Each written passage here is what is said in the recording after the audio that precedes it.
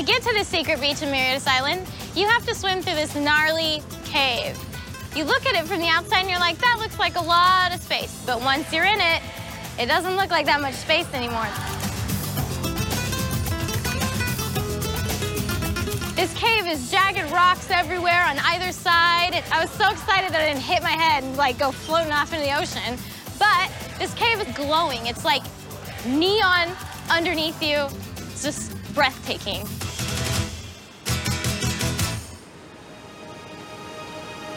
This place is so much more beautiful than all the videos I've seen, and I am here to make sure we capture the beauty.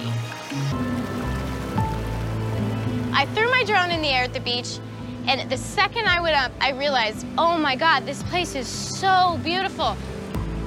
Hey everybody, you're watching Ready, Set, Drone, and today I have the good fortune to have Danny Vieira with me. Danny is the host of two different programs on television about drones. One is called Droned, and it's all about folks going out and making professional drone videos and their adventures. The other one is called Ultimate Drone Challenge, where she takes everyday drone people like you and me and puts them to the test to win prizes. Hi, Danny. Hey, how's it going? Great. Thank you so much for joining us today. Super excited to have you on the program. Yeah. Ready, Set, Drone is a YouTube channel dedicated to drones and learning about them, but I've been doing some cool interviews recently, and I'm really glad to have you on the agenda. Yeah, So I'm stoked to be here. One question for you. Can you give me a brief summary of the shows that you host? Okay, so the first series that I shot is Droned, which is on Science Channel. And basically what it does is it follows my company, Pigeon Vision, and we travel the world doing all kinds of various tasks for clients. So sometimes we're taking aerial footage, other time we're doing structural integrity inspections, sometimes we're tracking and counting sharks. So we really just try to show all of the ways that drones can be used because it is such a multifaceted industry. And so tell me, as far as how you get these gigs, I mean, just curious, is it you guys are just well known because of the television show, or is it because you advertise, or how do you go about getting drone gigs?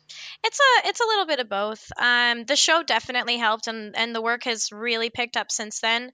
But before that, it was just we have a team of engineers and stuff. We're not just doing just drone stuff. You know, we do stuff for safety companies. So we do like research and development. We've made things for the fire department that can go do like water rescue. So we kind of my job, I'm a pilot and like a field tester. So I don't really hustle too much. That's more Darren's stuff. But yeah, like we've been doing this, I guess, 6 years or something like that now. So wow. What was the first drone that you flew back 6 years ago? What were you guys flying? I guess the first thing I flew we actually built. So when I was in school, Nice. I got into aviation and into like jet racing and stuff and like working on them. And eventually it kind of turned into like, hey, it would be really cool if I could like fly. And then I was always into RC anyway. And I was like, I'll just build something. It'll be super fun. And it was rickety and bad, but you know, I've gotten a lot better since. Tell me a little bit about being in television and entertainment, or being someone who is on television and as well as a shooter. How is it that drones are changing the film and television industry, in your thoughts? Oh my God, it's crazy how much they've changed everything. Like even just in the past like 10 years, the amount of footage that we're able to get without just throwing crazy money at it. Like we don't need to, get helicopters and get all these things. Like all we need is a good pilot that can get the shot. And it's even better if we have a pilot that has a really good understanding of actual like the film industry and stuff too, so they can see the shot and kind of follow the director's input. So like using the terminology correctly and understanding it and stuff. But I mean, it's been insane. I mean, it's been absolutely insane how, I'm sure everyone's seen. We have aerial shots in almost every production now. What are some things you often hear that might be, misconceptions? Oh, I think probably the one I get the most, and this is from my family, is that we're spying on people. Right. My family's always like, there was a drone over my house. Was someone watching me? I was like, no. There's nothing that you could ever do that anyone would care about. First off, like, and it's over your house, not looking in the window. It's probably a kid like who got a Phantom or something. But that's the one. That one, or Another one I guess I get quite a bit is that what was it at the beach the other day? Oh, people always ask weird questions about like have you ever had one just like fly into you, because the videos of people flying them into themselves, and I'm like, that they don't really just go rogue like that, but Where do you see the drone industry going in the next few years? the drone industry right now is gonna explode. Like, it's already started to, but I mean, I think this is the tip of the iceberg.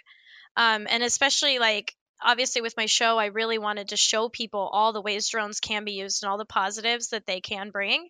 And I think people are really going to start to catch on to that. Like, major companies are using drones all the time for tasks that were really dangerous for people before. Like, we've seen phone companies using them to inspect like poles instead of sending people up. And my mom works for the phone company, and I know how like many people get injured doing that. So I think this is the beginning of something that's going to kind of almost revolutionize the way that a lot of craft work and technical jobs have happened. And I think we're going to see, and I mean, we're already seeing people getting drone educations. People like John Casey, he's training military pilots now.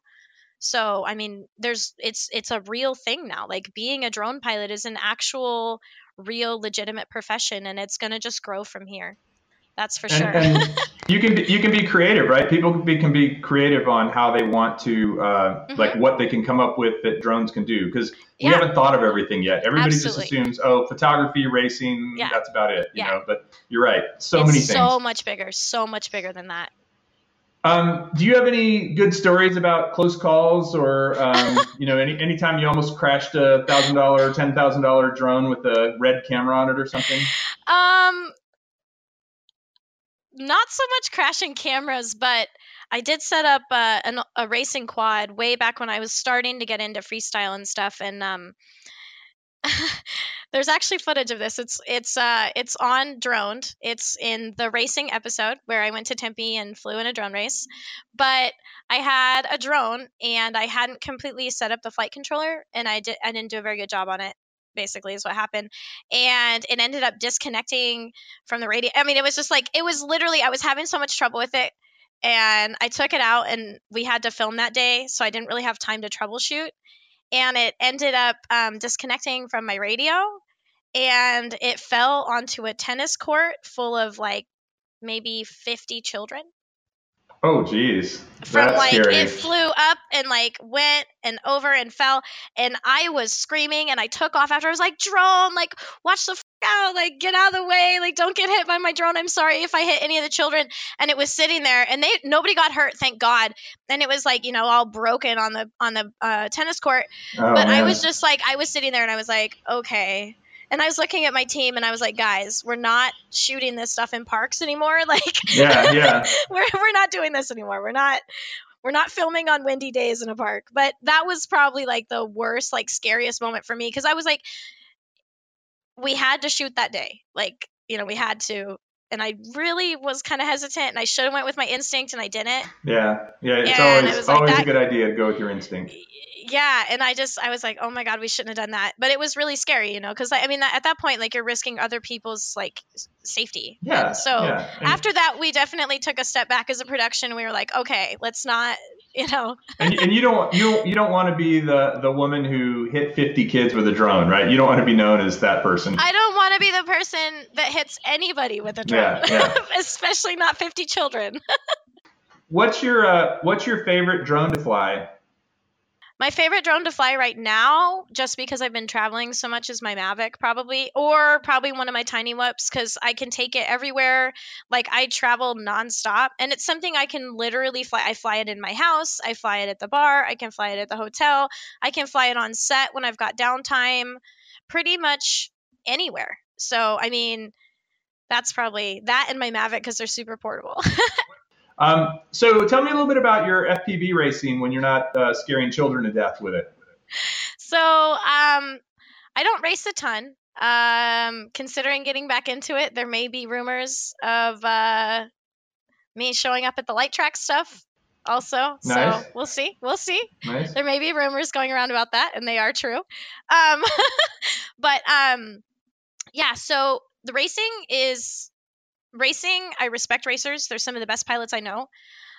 honestly, I would say I'm not on par with where the race industry is, like as far as race pilots. I like to go out. I like to freestyle. I like to do that. I just don't have the discipline to really like Yeah, get it takes a into. lot of practice, It does. muscle memory, just Absolutely. repeating, Absolutely. figuring out the trajectories and every Mhm. turn. And the most fun I have is in my backyard with the tiny whoop flying under the trampoline Yeah. and through our garden and just kind of Yes. like doing that. But that's not really racing. That's just having fun. Trying to Exactly. do it fast, but. And to like run a track and to be able to optimize and be able to see it and go like, okay, this is what I need to do. This is how I need to cut seconds. Like that level of discipline is, to me, I respect it so much. They are absolutely 100% athletes, like mentally, they are so in it. And like the FPV race pilots, you guys are amazing. Like I love you guys. Well, and it's so much harder than it looks. Even just Yes. flying in stabilized Absolutely. mode, angle mode with a basic drone, when you put on those goggles for the first time, just like, whoa, Yes. it's mind blowing. Yeah.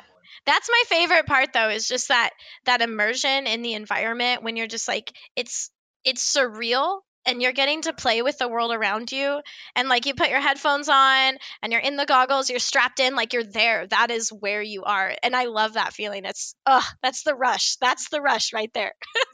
That's the attraction. I love it. That said, what advice do you have for drone newbies? Drone newbies, depending on your situation, financially, location, otherwise, definitely the sim. But if you can, just get out and fly every day. And if you're flying, you don't have to fly one thing or another. You don't have to be like, I'm going to be a aerial photographer, or like I'm going to be a drone racer, because it all crosses over at the end of the day. It's all just True. muscle memory and getting that stick time. And that's why I love the sims. And I don't have like a absolute 100% favorite sim, because I feel like they all do something well. So like, get liftoff, get Velocidrone, get hot props, What's the one that's on Steam? Does the DRL have one on Steam? DRL does have one too. Yep. Okay. Yep. And then also Liftoff is on Steam.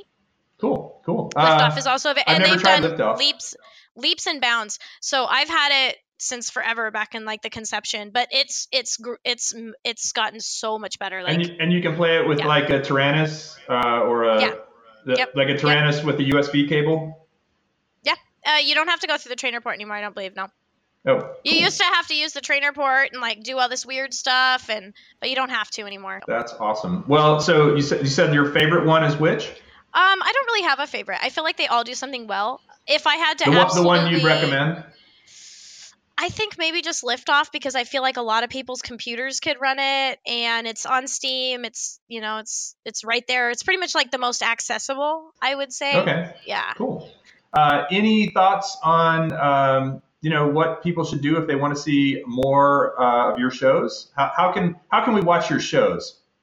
Well, I do know that Droned is, like I said, through Ovation Network. We are streaming, so you can watch us through their streaming platform. So how do we do that? I mean, we go to ovationnetwork.com, or what's? I can get you the links. I can get you the links if you want to put them. Cool. I'll put them in the description. Yep, that would be awesome.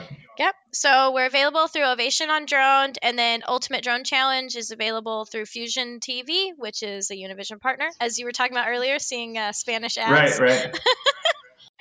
But yeah, so those are on the internet. They're out there in the world. All right, Danny. Well, it's great talking to you. Yes. If you haven't already subscribed, please do to Ready Set Drone. And if you like this video, please give us a big thumbs up and comment below with questions for myself or Danny or anybody else. We'll see you next time on Ready Set Drone. Thanks for watching. Bye, guys.